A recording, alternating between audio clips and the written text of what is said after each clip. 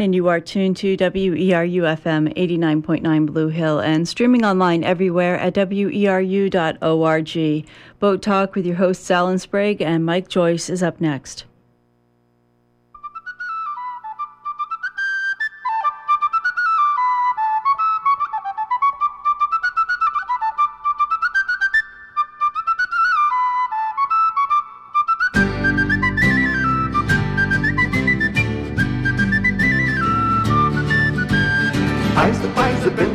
And I survive and sail, sir. I survive the catch the fish and take some home to lie, sir.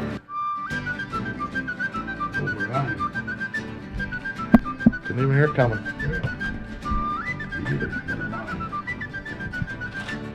I got no volume at all. Here we go, Giffy. Yeah. Good morning. Good morning.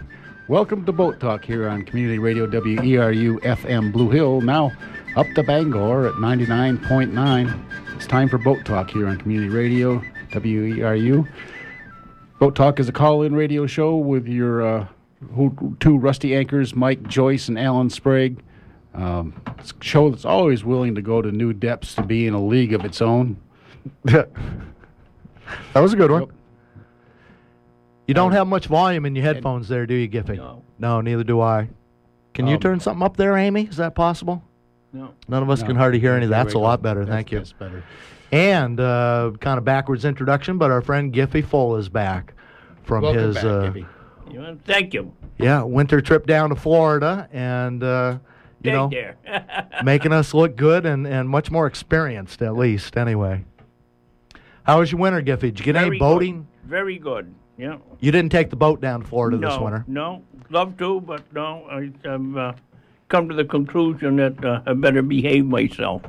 Did you get to spend any time on the water, even so? No, I didn't. No, I just stayed away from it. Are you still... Not a good attitude, is it? Well, and I know you're retired, so to speak, but do you still end up looking at a boat sometime this winter? Absolutely. Yeah. Absolutely. Yeah. Well, your expertise, again, is hard-earned with the years, and why not keep sharing it? Well, that's all that's important to me now, is that to help other people along the line. And to me, that's very important. If you can't help somebody, what's the point of being around? Yeah. Simple as that. Our friend Giffy, for folks that haven't met him, is probably, I would just guess, the most experienced boat surveyor in America, if not, quite a bit wider spread area as well. And we'll be speaking about the Charles W. Morgan, Chase W. Morgan, down in Mystic, Connecticut today, that an associate of Giffy's has looked at a couple of times, so it's all kind of connected. 1841. Yeah. Boy, that's an oldie. Built stout, too. Anyway, we are doing Boat Talk this morning, and we have a couple of people to talk to, we think, and hopefully we'll be getting Gary Wheeler on the phone in a minute here down in Rockland. He's on now, I believe. He is, all right. And we'll just skip the news stuff here about the radioactive water, about the oil spills down in the Gulf. The fellow who built a lobster pier and then couldn't pile his traps on it because the traps were shading the rockweed. We don't have time to talk about that right now either, but maybe we can later. Giffy just made a face and shook his head on that one. Well, I'm convinced there's people that have nothing better to do than sit around and think up regulations. Not in my backyard. That would be my point of view, Yeah. So anyway, Gary Wheeler, do you happen to be on the phone there? Yeah, I'm here. Welcome, morning. Gary. Gary Wheeler. Guys. Beautiful day, hey? Oh, isn't it? Spring is gorgeous. Mm-hmm. When a call down to your place, you answer the phone, mast mate. What the heck's a mast mate, Gary? Well, a mast mate is an alternative somewhat to the bosun's chair as far as going up your mast. And basically, it's just a flexible alternating step ladder made of 2-inch nylon webbing that attaches to the sail track. And you pull it up just like you would your mainsail. And you secure the halyard, and then you just climb right up. And you do it by yourself, and the advantage is, of course, you can do it alone, and also it has a better body position for working than kind of sitting in a chair because your body's right next to the mast. And I have a work belt I sell with it that kind of like a linesman belt that the guys use on a telephone pole, where it's a strap that goes around the mast and back clips to the opposite side, so you can lean back and be supported on your backside, and you can work with both hands free. So it's an alternative system. I was on the market since 1986. Well, I think we should probably first back up, pardon the pun, and explain just what a bosun's chair is for the people who are landlubbers, as it were. Sometimes you got to work at the top of the mast when it's sticking straight up in the air. And I was just about to remind you of our conversation the other day. When I was a kid, I used to love to go up the mast. Man, it was great up there. Good view. You can often see the water.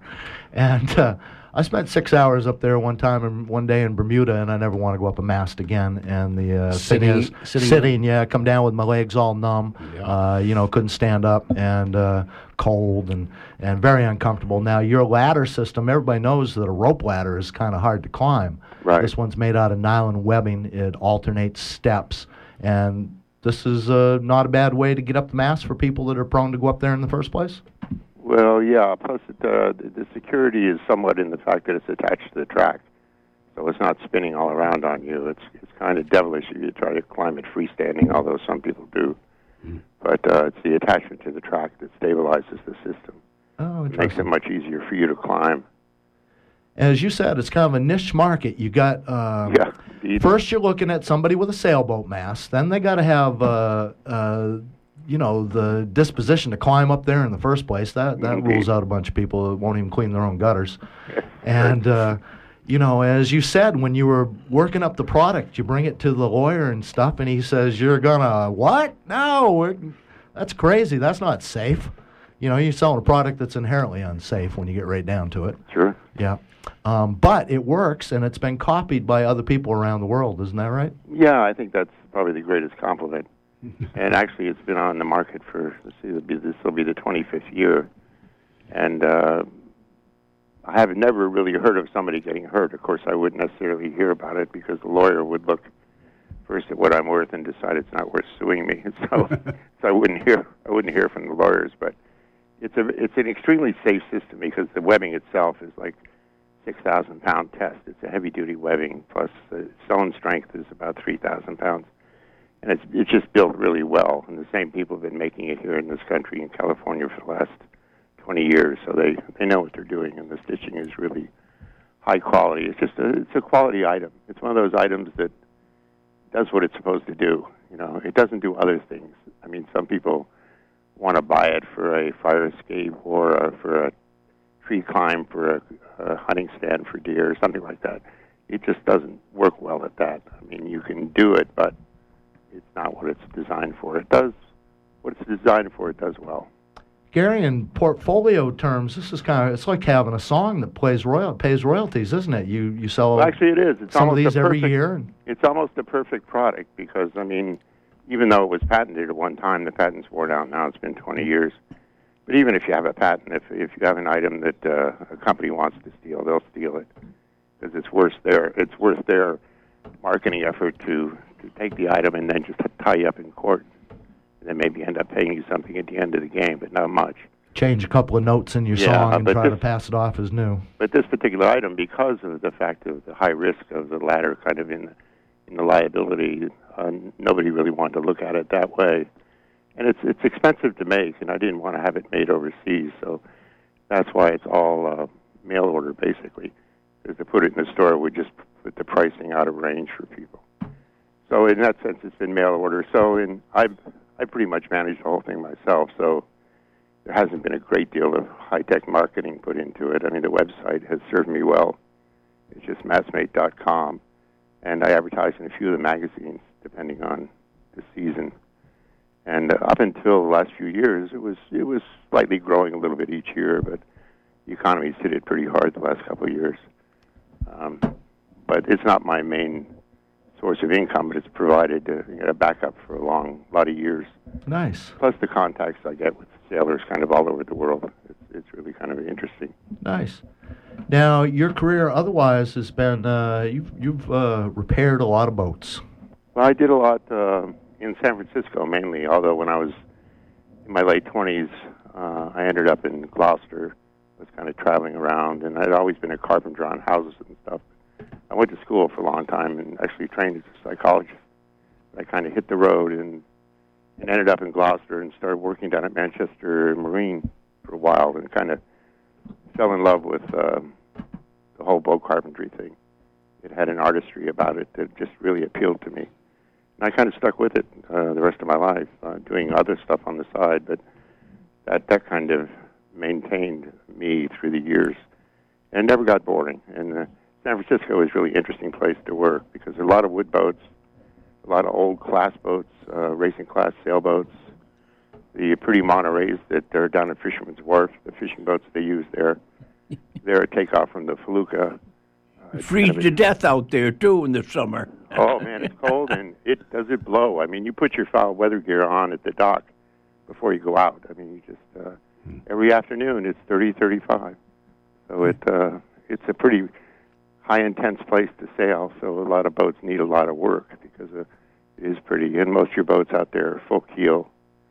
And it was a lot of fun, and I just subcontracted. I owned a couple of boats myself out there when I was there, and I lived on them. It was a cheap way to live in San Francisco. So it was great. So we've,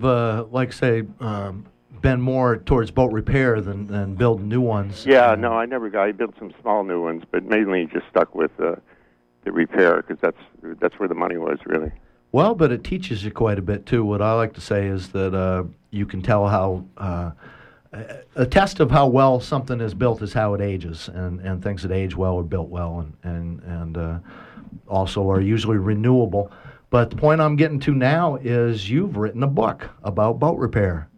Well, yeah, mainly because on my website for years I've had people asking me questions about how to fix boats. I advertise on the website that I've had experience and invited people to ask questions. And there's another website called the Marine Do-It-Yourselfer that a guy has by the name of Bob Pone.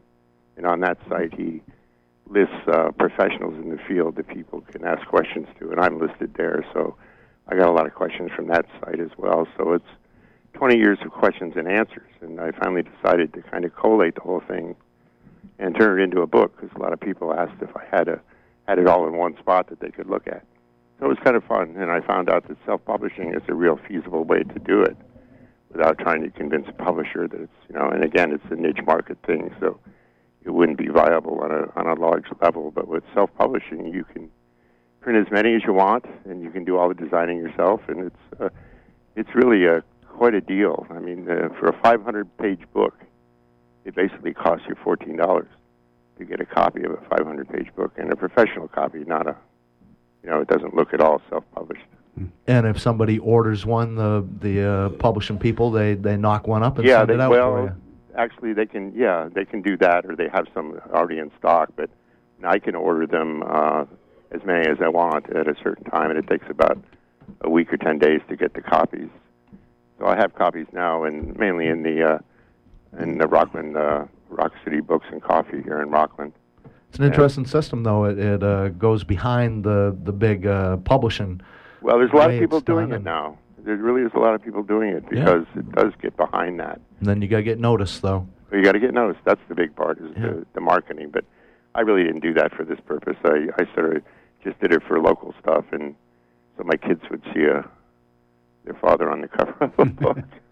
Well, it's awful. It was worth the $14. It strikes me as awful similar to what we do here around Boat Talk. Well, it's true, and it's kind of like Car Talk, the show Car Talk, where people ask questions, and the questions are a lot funnier than the answers. I mean, some of the questions are really quite bizarre, but it's fun, trying to help people, deal with their projects and mainly not to get too over their head.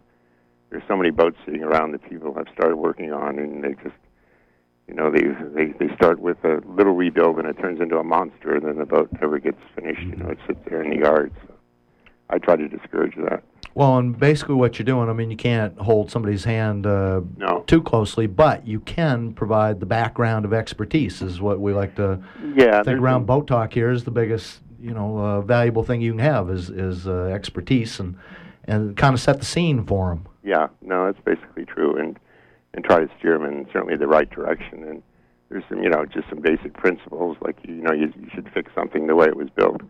You shouldn't necessarily take something that's been built in a certain way and then apply all these different techniques to it that create hard spots and create different kinds of stresses that wouldn't be there if you did it the traditional way. So, Gary, I don't know that we have the time to have a Sikaflex argument this morning. No, I don't. I'm not a big fan of 5200, but I do love that Sikaflex. I have it all written out here for you. Yeah, and that epoxy, I mean, good God, man, you got to be a fan of epoxy. Come on. Well, yeah, in ways, but I'll tell you, I'd rather take a fitting or a block off that's been bedded in Dolphinite than one that's been bedded in Sikaflex. Oh, yeah. Or a 5200. Yeah. So that kind of stuff I try to steer people towards. But no, the modern stuff certainly it does have its advantages. But if you're working on an old Carvel boat that needs recocking, you can't just pull that cotton out and put in 5200 if you think it can work. Well, looking at a old Carvel sailboat right now, that they've glassed the bottom from the waterline down. I know. And she's cracked just below the shear all the way around the top. Yep. Right. Could be connected. Who knows? But well, a lot of people ask that on the questions too. And as we talked yesterday, the only way you can do it right is to basically use the boat as a mold and make a fiberglass boat on the outside and let the one compost on the inside. Yeah. Yeah. Right. Yeah. Basically. So anyway, and like say, flexibility is another thing we're a big fan of here. Yeah, flexibility. Yeah.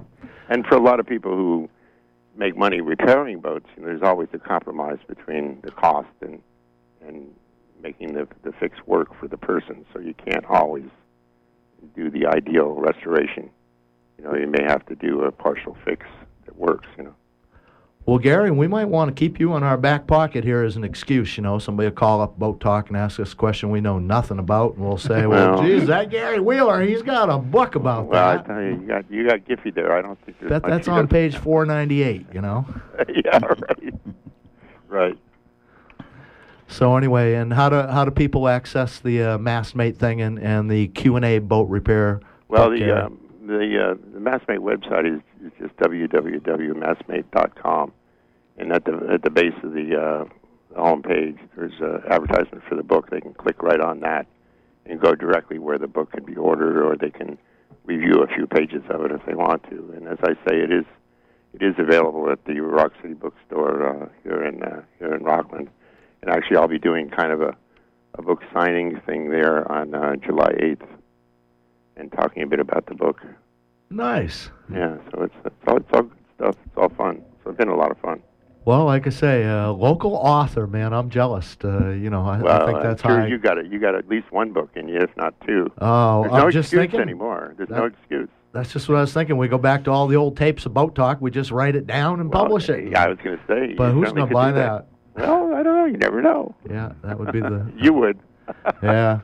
So anyway, Gary, we're awful glad to talk to you this morning. Okay. Well, I've always, compliments to you guys. I've enjoyed listening to your show. There's not many places you can go and turn on the radio once a month and hear people talk about old boats and fixing boats and all the stuff that goes with it. So I give you credit for sticking with it and doing it. That works because it's fun, man. Thanks. Yeah, that's right. Thank you, Gary. All right. Thank you, guys. Have a good day. All right. That's Gary Wheeler down in Rockland, Maine this morning, the Mastmate. Mastmate.com. 1-866-625-9378. This is, as we said, a call-in show, and I think we haven't given the number before that. 1-866-625-9378. Is anything particular on your mind?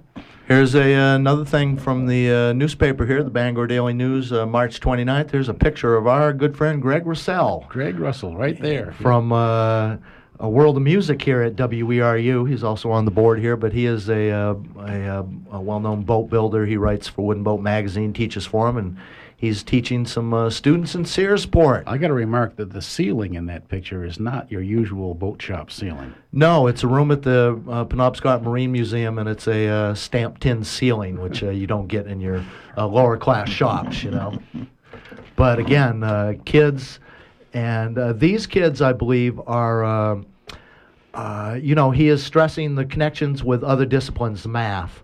And again, there's a couple programs running right now, and they've got the kids working with the boats, and these are probably not the best motivated, how can we put this, the keenest students in the school. I think we'd be pretty good examples of that back in our time. Well, I wish somebody. Oh man, I wish. The idea of building a boat in shop class is just about too much to think about. I built a little medicine cabinet. Couldn't understand how it get thicker every time you added a board to it, and I left it in the woods on the way home from school. Well, I think it's wonderful to teach kids to use their hands to build things. I see so many children now that all they do is play with a computer, and they can't do anything with their hands. They don't produce anything. Yeah.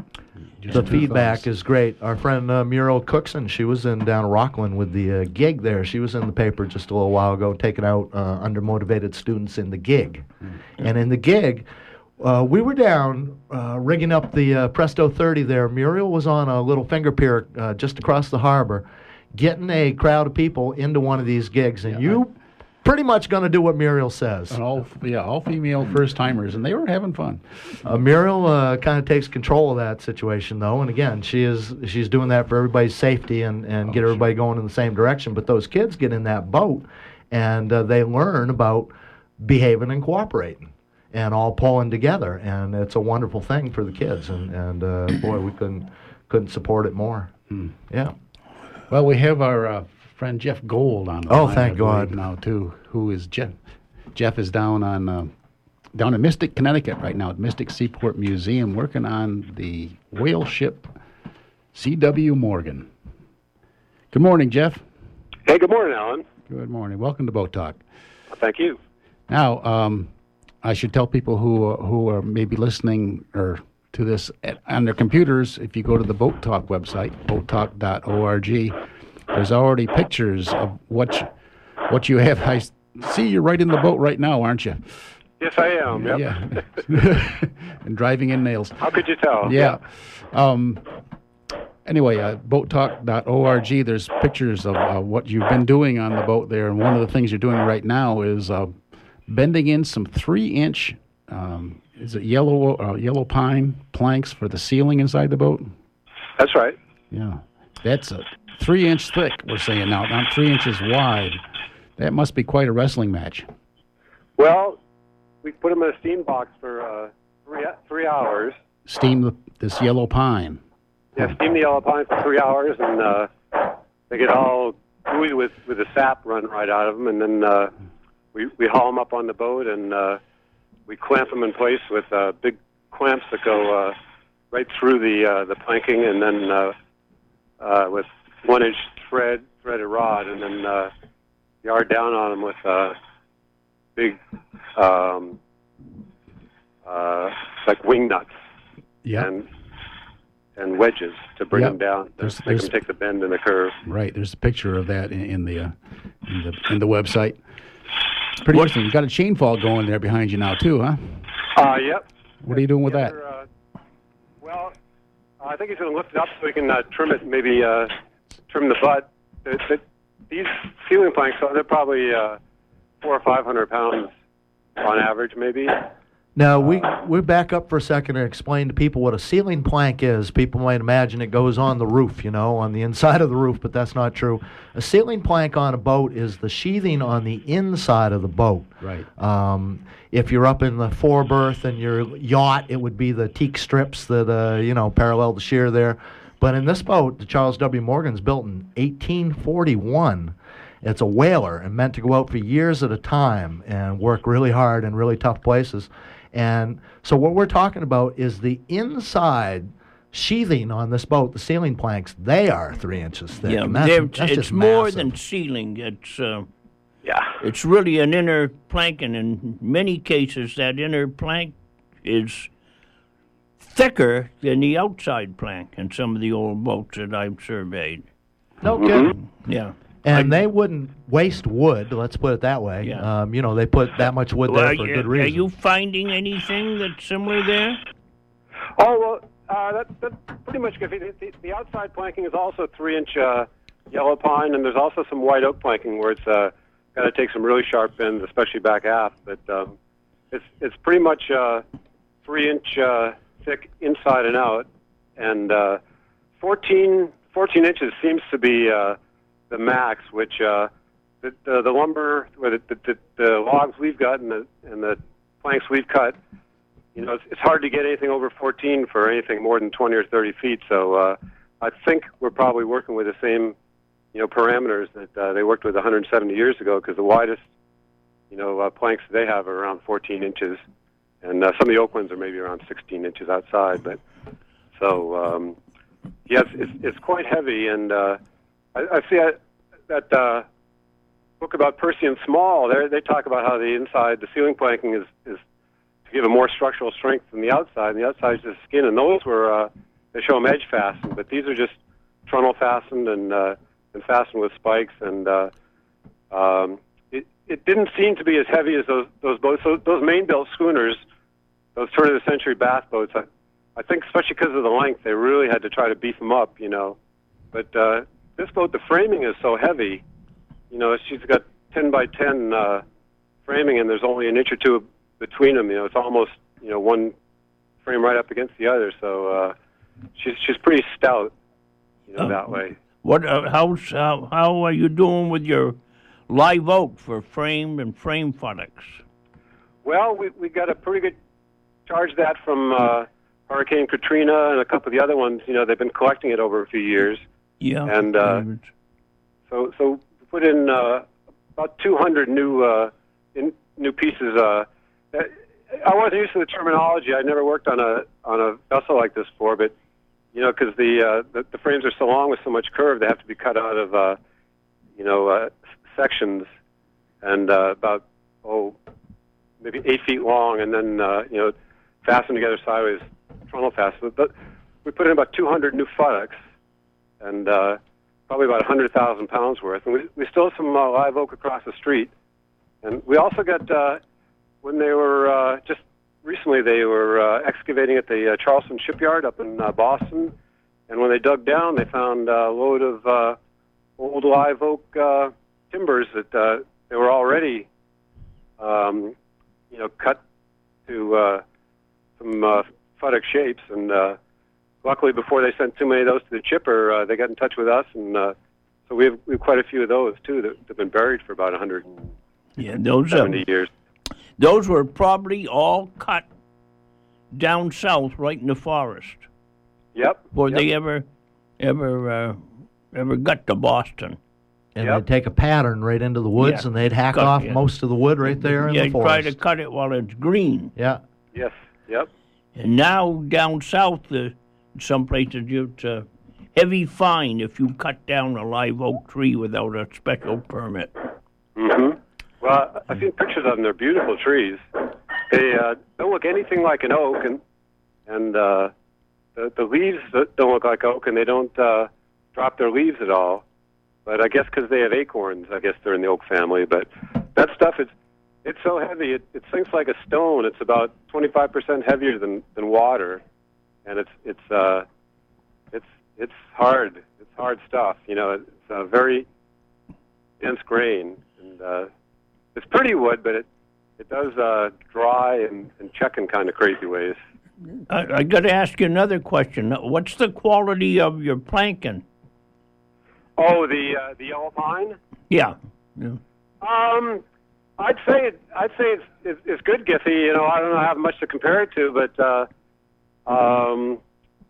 it's good old growth. It's not that fast growth new stuff. Okay. They went and found people down there that were willing to part with some of it, and it's old growth, and we milled it up here a few months ago, so some of it goes back a little further. It hasn't had a lot of time to dry, but makes it easier to bend too. We're using so much of it.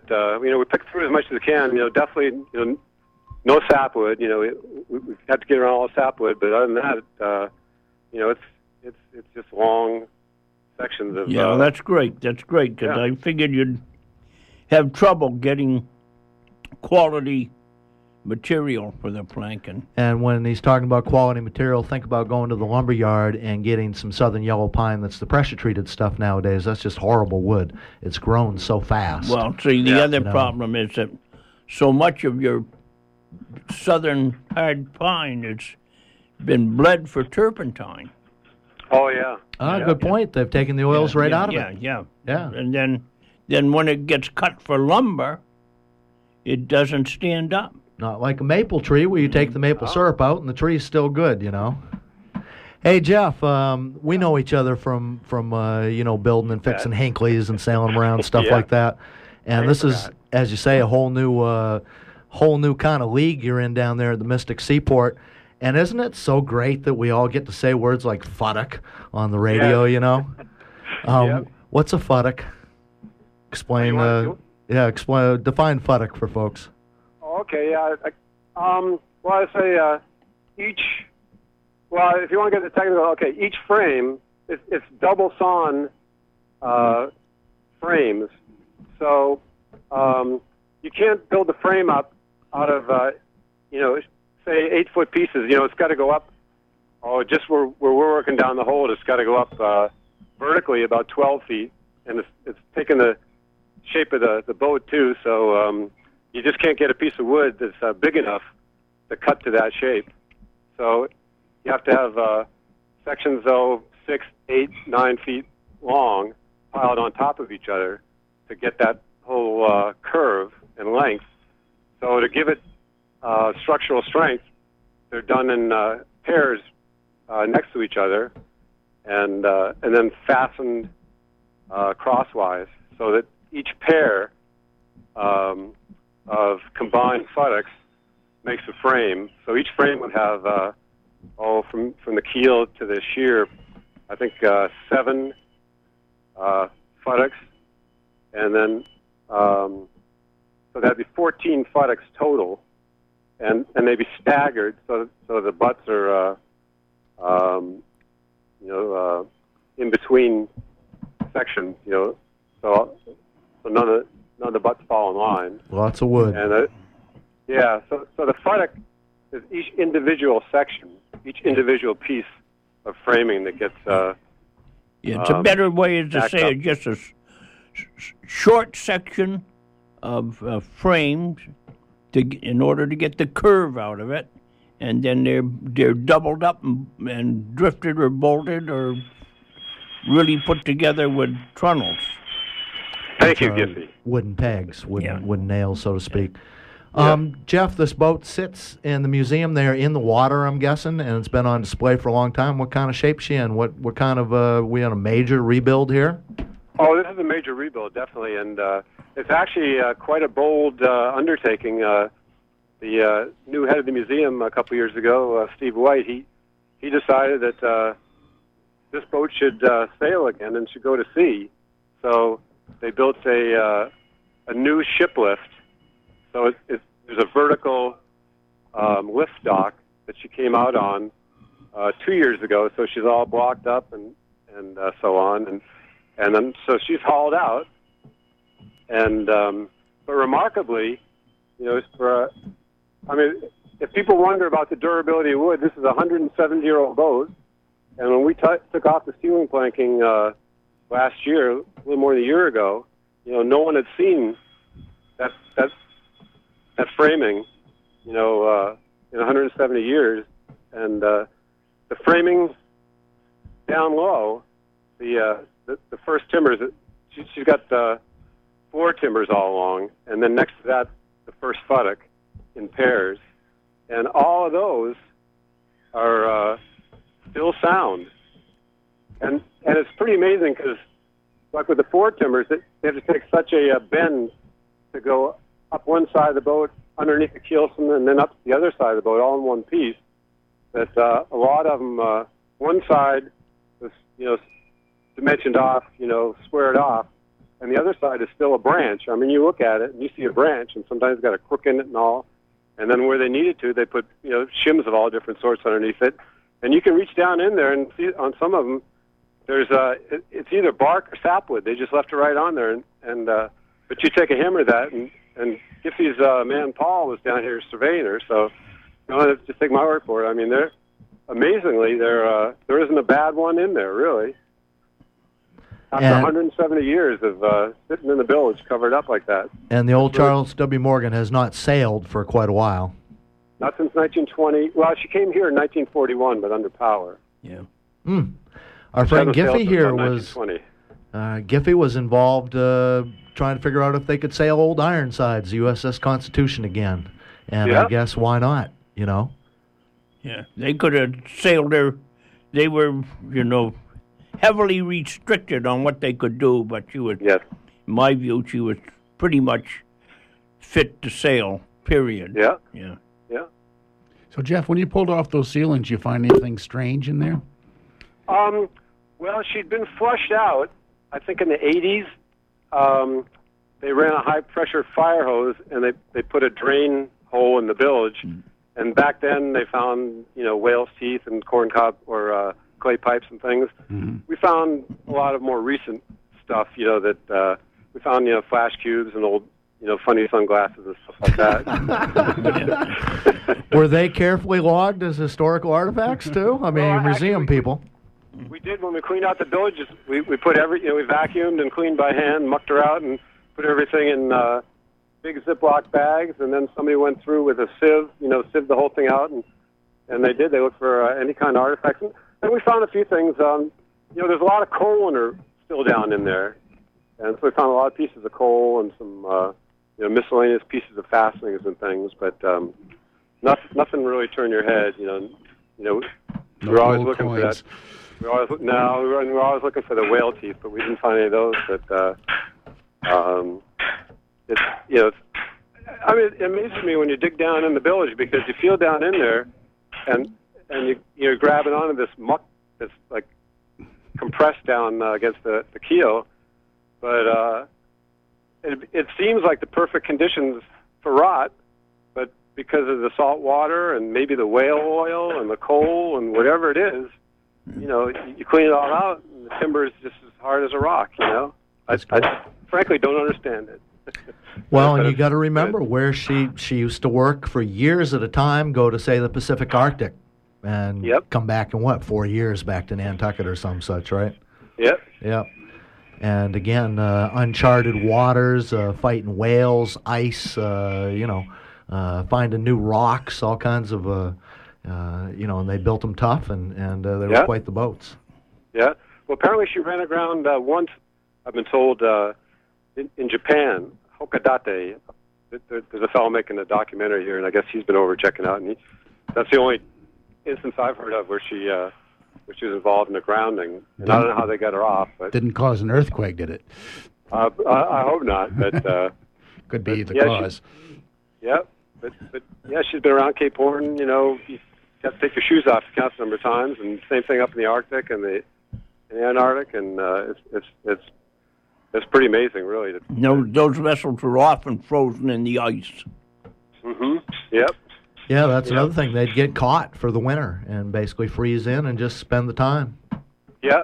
Well, 1871, the year they lost a big part of the fleet, she was set to go, and I guess they changed their mind at the last minute. And their sister ship, the Emily Morgan, she went up there, and she got frozen in and never got out.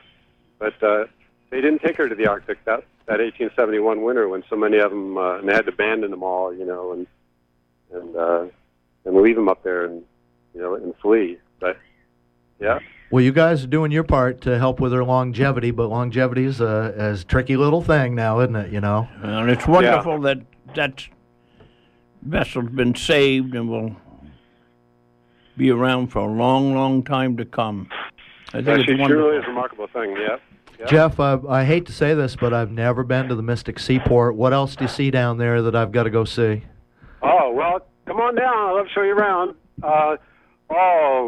There's, for big things, there's the Joseph Conrad, which was Alan Villiers' ship for a while, and she was a training vessel and just square rigged and all that. She doesn't sail. They use her for sail training with kids, dockside, and then go out rowing and do all kinds of things. And then there's a Brilliant that I believe she's Sparkman Stevens and Nevins built, and she's just a piece of jewelry, And I was working on the ceiling the other day, and I don't know if it was a fellow from the Brilliant or somebody else. He says, that they to give that boat strength. Not that she needs any more strength. She is just some solid and beautifully maintained. But he said that ceiling is actually caulked. She's a yacht, but they even caulked the ceiling on her, and she's got all kinds of beautiful one-off, cast hardware and a very unusual windlass with a shock absorber and all kinds of really neat things. She was built during the Depression, and I guess but by P.T. Barnum, I believe, and I guess it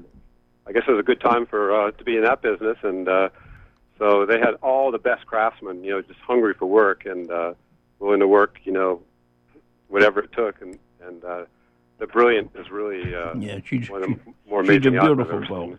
Well, that's something. I think that's interesting that the fellow who coined the phrase "the sucker is born every minute" was prone to boat, fantasies himself. Yeah, apparently, I like that. Yeah, Jeff, that's going to keep you for another season or two down there. Well, she's going. They're planning on launching her July 21st, 2013. That's the anniversary of her launching in July 21st, 1841. So that's 2013 to put her overboard, and we'll probably be doing the ceiling planking for about another 4 or 5 months, and then about this time next year we'll be well into the topside planking, and then she's got to be caulked and sheathed and go overboard, and then let's get ready to sail her, and then after that I'll be doing something different. So looking forward to that too. Cool. Well, don't be surprised if we sneak up on you sometimes. Got more of a reason to land down at Mystic Seaport Museum right now. Well, come on down for the Wooden Boat Show. Haven't made that yet either. Yeah. Anyway, we're talking to our friend Jeff. Anybody listening, if you come down here, and it's a museum, and you're welcome. It's set up for people to look at. But anybody from Maine listening, just ask for me, and I'll be glad to show you around the boat. That's it. Jeff Gold is your name. Thank you very much.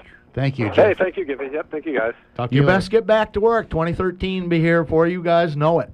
1-866-625-9378. There's one thing I like to say about a launching date: panic now, save time later.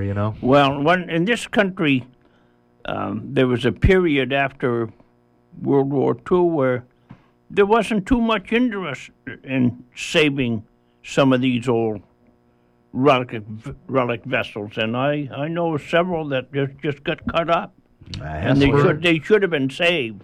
And you see in Europe, particularly, they treasure these old vessels, and they do everything to rebuild them and keep them up. Yeah. And we have a fraction of the vessels that they have in Europe.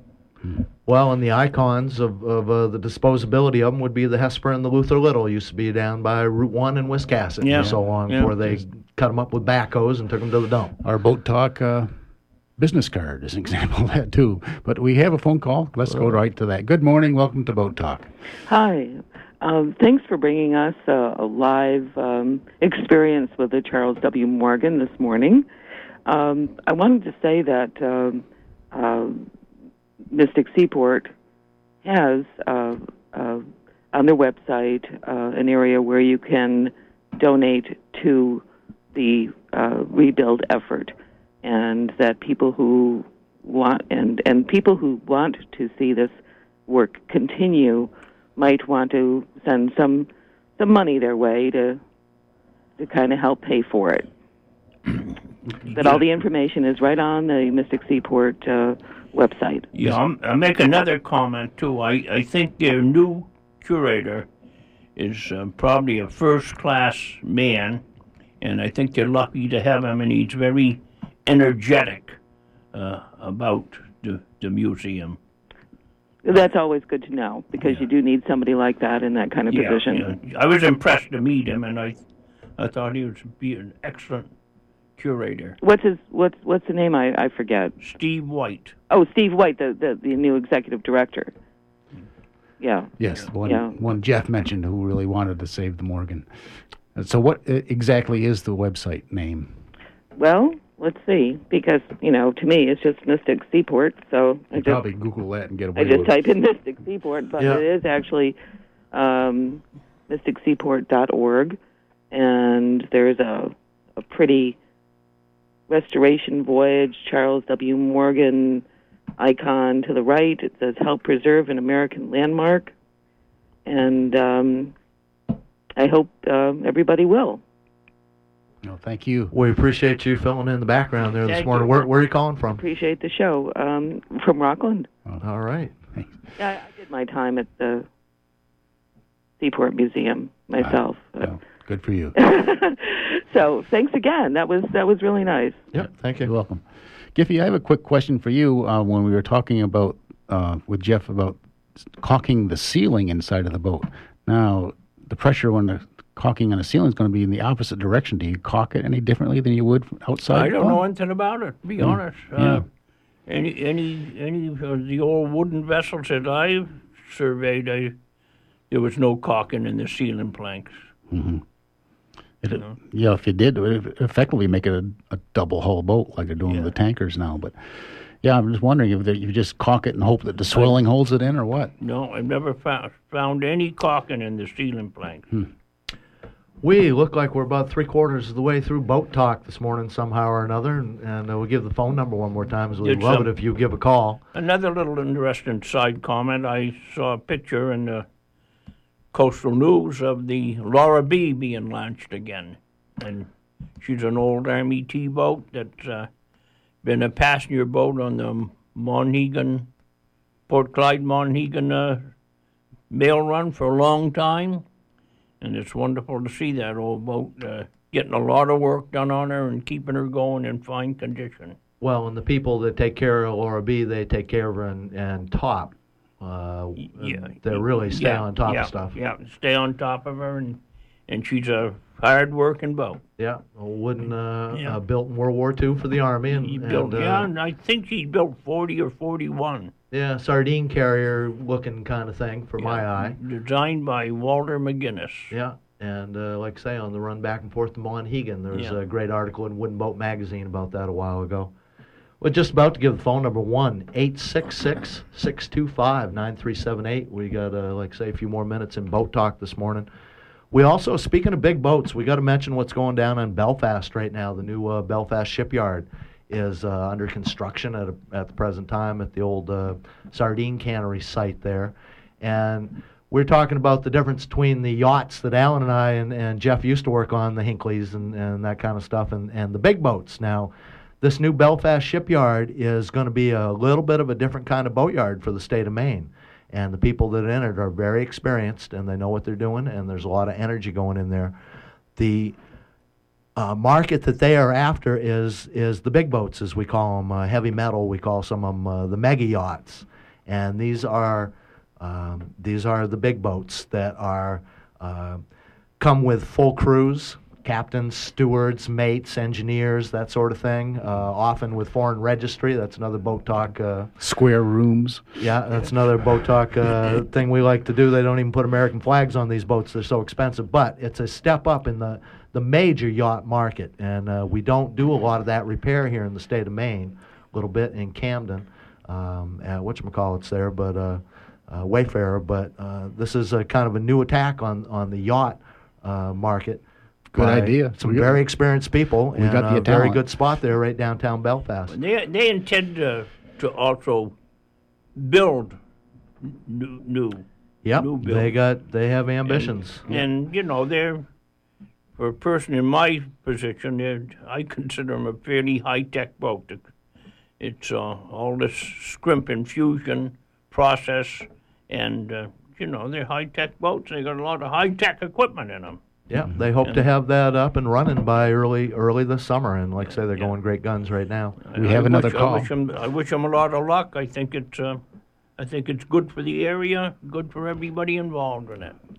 It's a lucrative market too, but the phone's been rung. Yep. Good morning. Welcome to Boat Talk. Hey, good morning.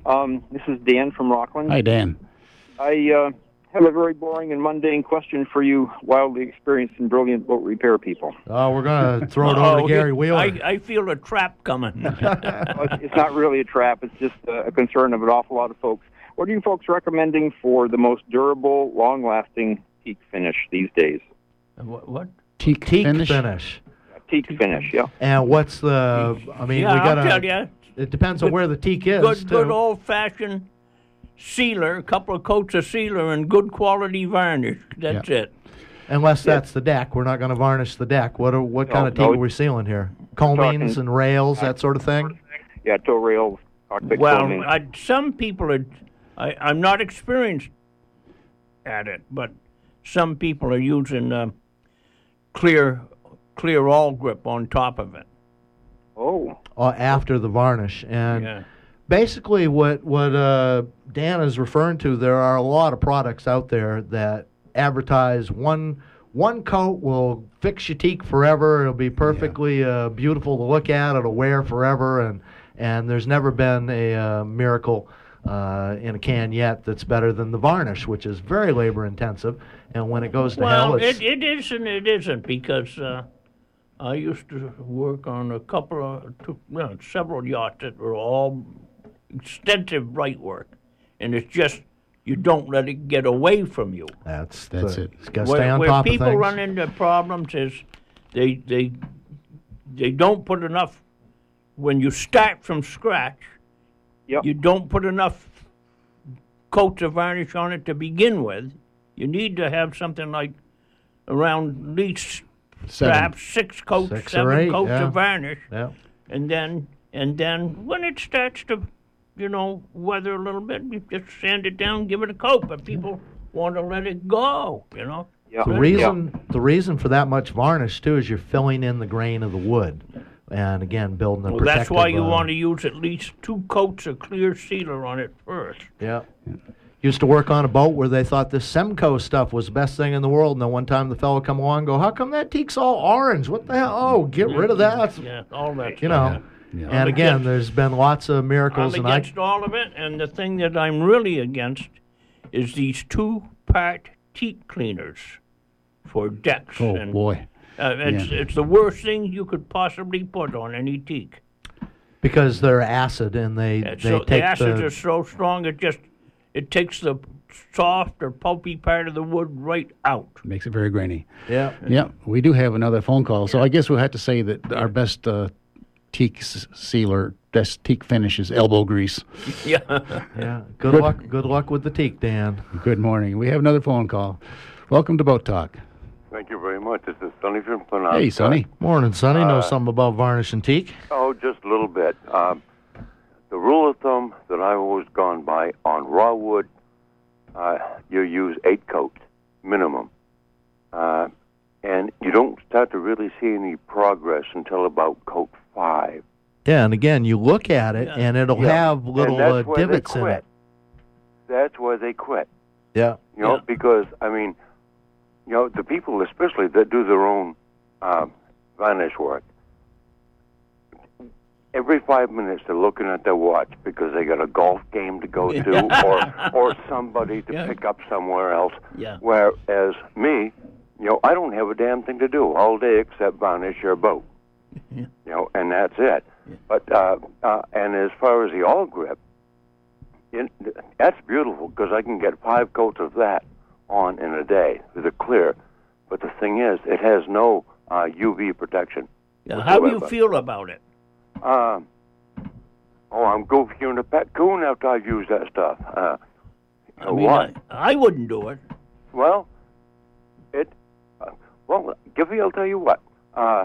When the hurricane or whatever it was went through Castine about 3 years ago, I could tell I'd already done about 4 of the Castine class sailboat masts, and I'd used 5 coats of Allcraft and 3 coats of varnish. And the hailstones that accompanied that storm, I could tell the mast that didn't have Allcraft from the ones that did. It was dented. Well, it was dented down to the Allcraft, but it stays rubbery enough so it doesn't damage the wood.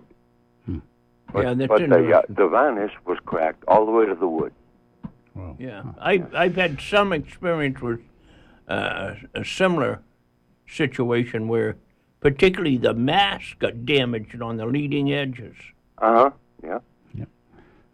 When we talk about all grip, we're talking about paint, which is kind of, think of automobile quality paint sort of thing. Yeah. Very high tech, very nauseous, very Originally, 2 I think parts. it was made for airplanes. Yeah. You want to run from it, but Not casual paint. We do have another phone call, Sonny, so we'll Thank try you. to squeeze in. Yeah. thank you for your show, guys. Oh, Yeah, thank talk you. to you later. Bye. Good morning. We have just a couple minutes left on Boat Talk. You have the final word. That means I have to speak really quickly. Michael, how are you? Good. Well, I just want to say quickly, I'm with Giffy. 2 coats of I like Pettit Old Salem Clear Sealer. That's my favorite product to get a bite onto the wood. And I use an old technique. I've run into people who frown on it, but I got it out of a book from the 1920s called The Ship's Husband by H.A. Callahan, the man who invented Flixene.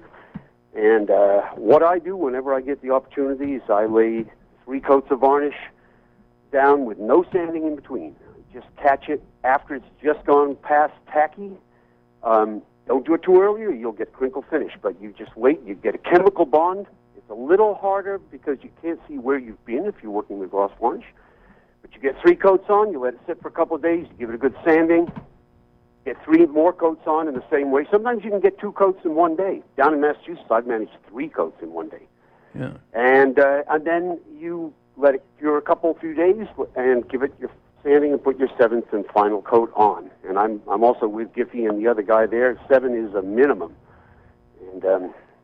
And that's it. And it works really great. And I don't claim to have invented the technique, but the worst thing about varnishing is the sanding, in my opinion.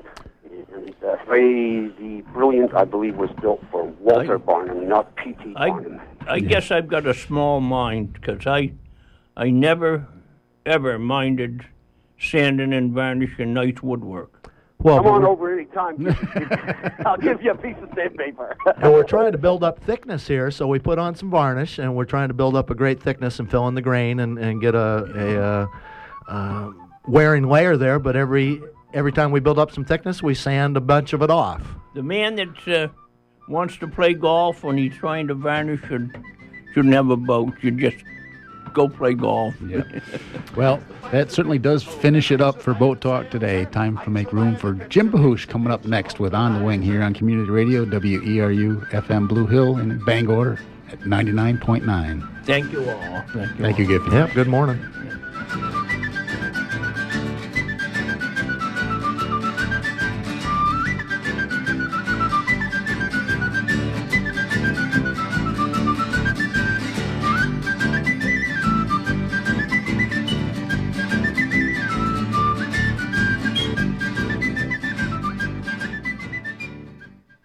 Support for Boat Talk comes from Gamble & Hunter Sailmakers, making sails for classic boats, cruising boats, and the main windjammers for over 20 years. Near the harbor in Camden, gambleandhunter.net. Support for Boat Talk also comes from Windward Passage, a co-ed program providing Maine's middle and high school students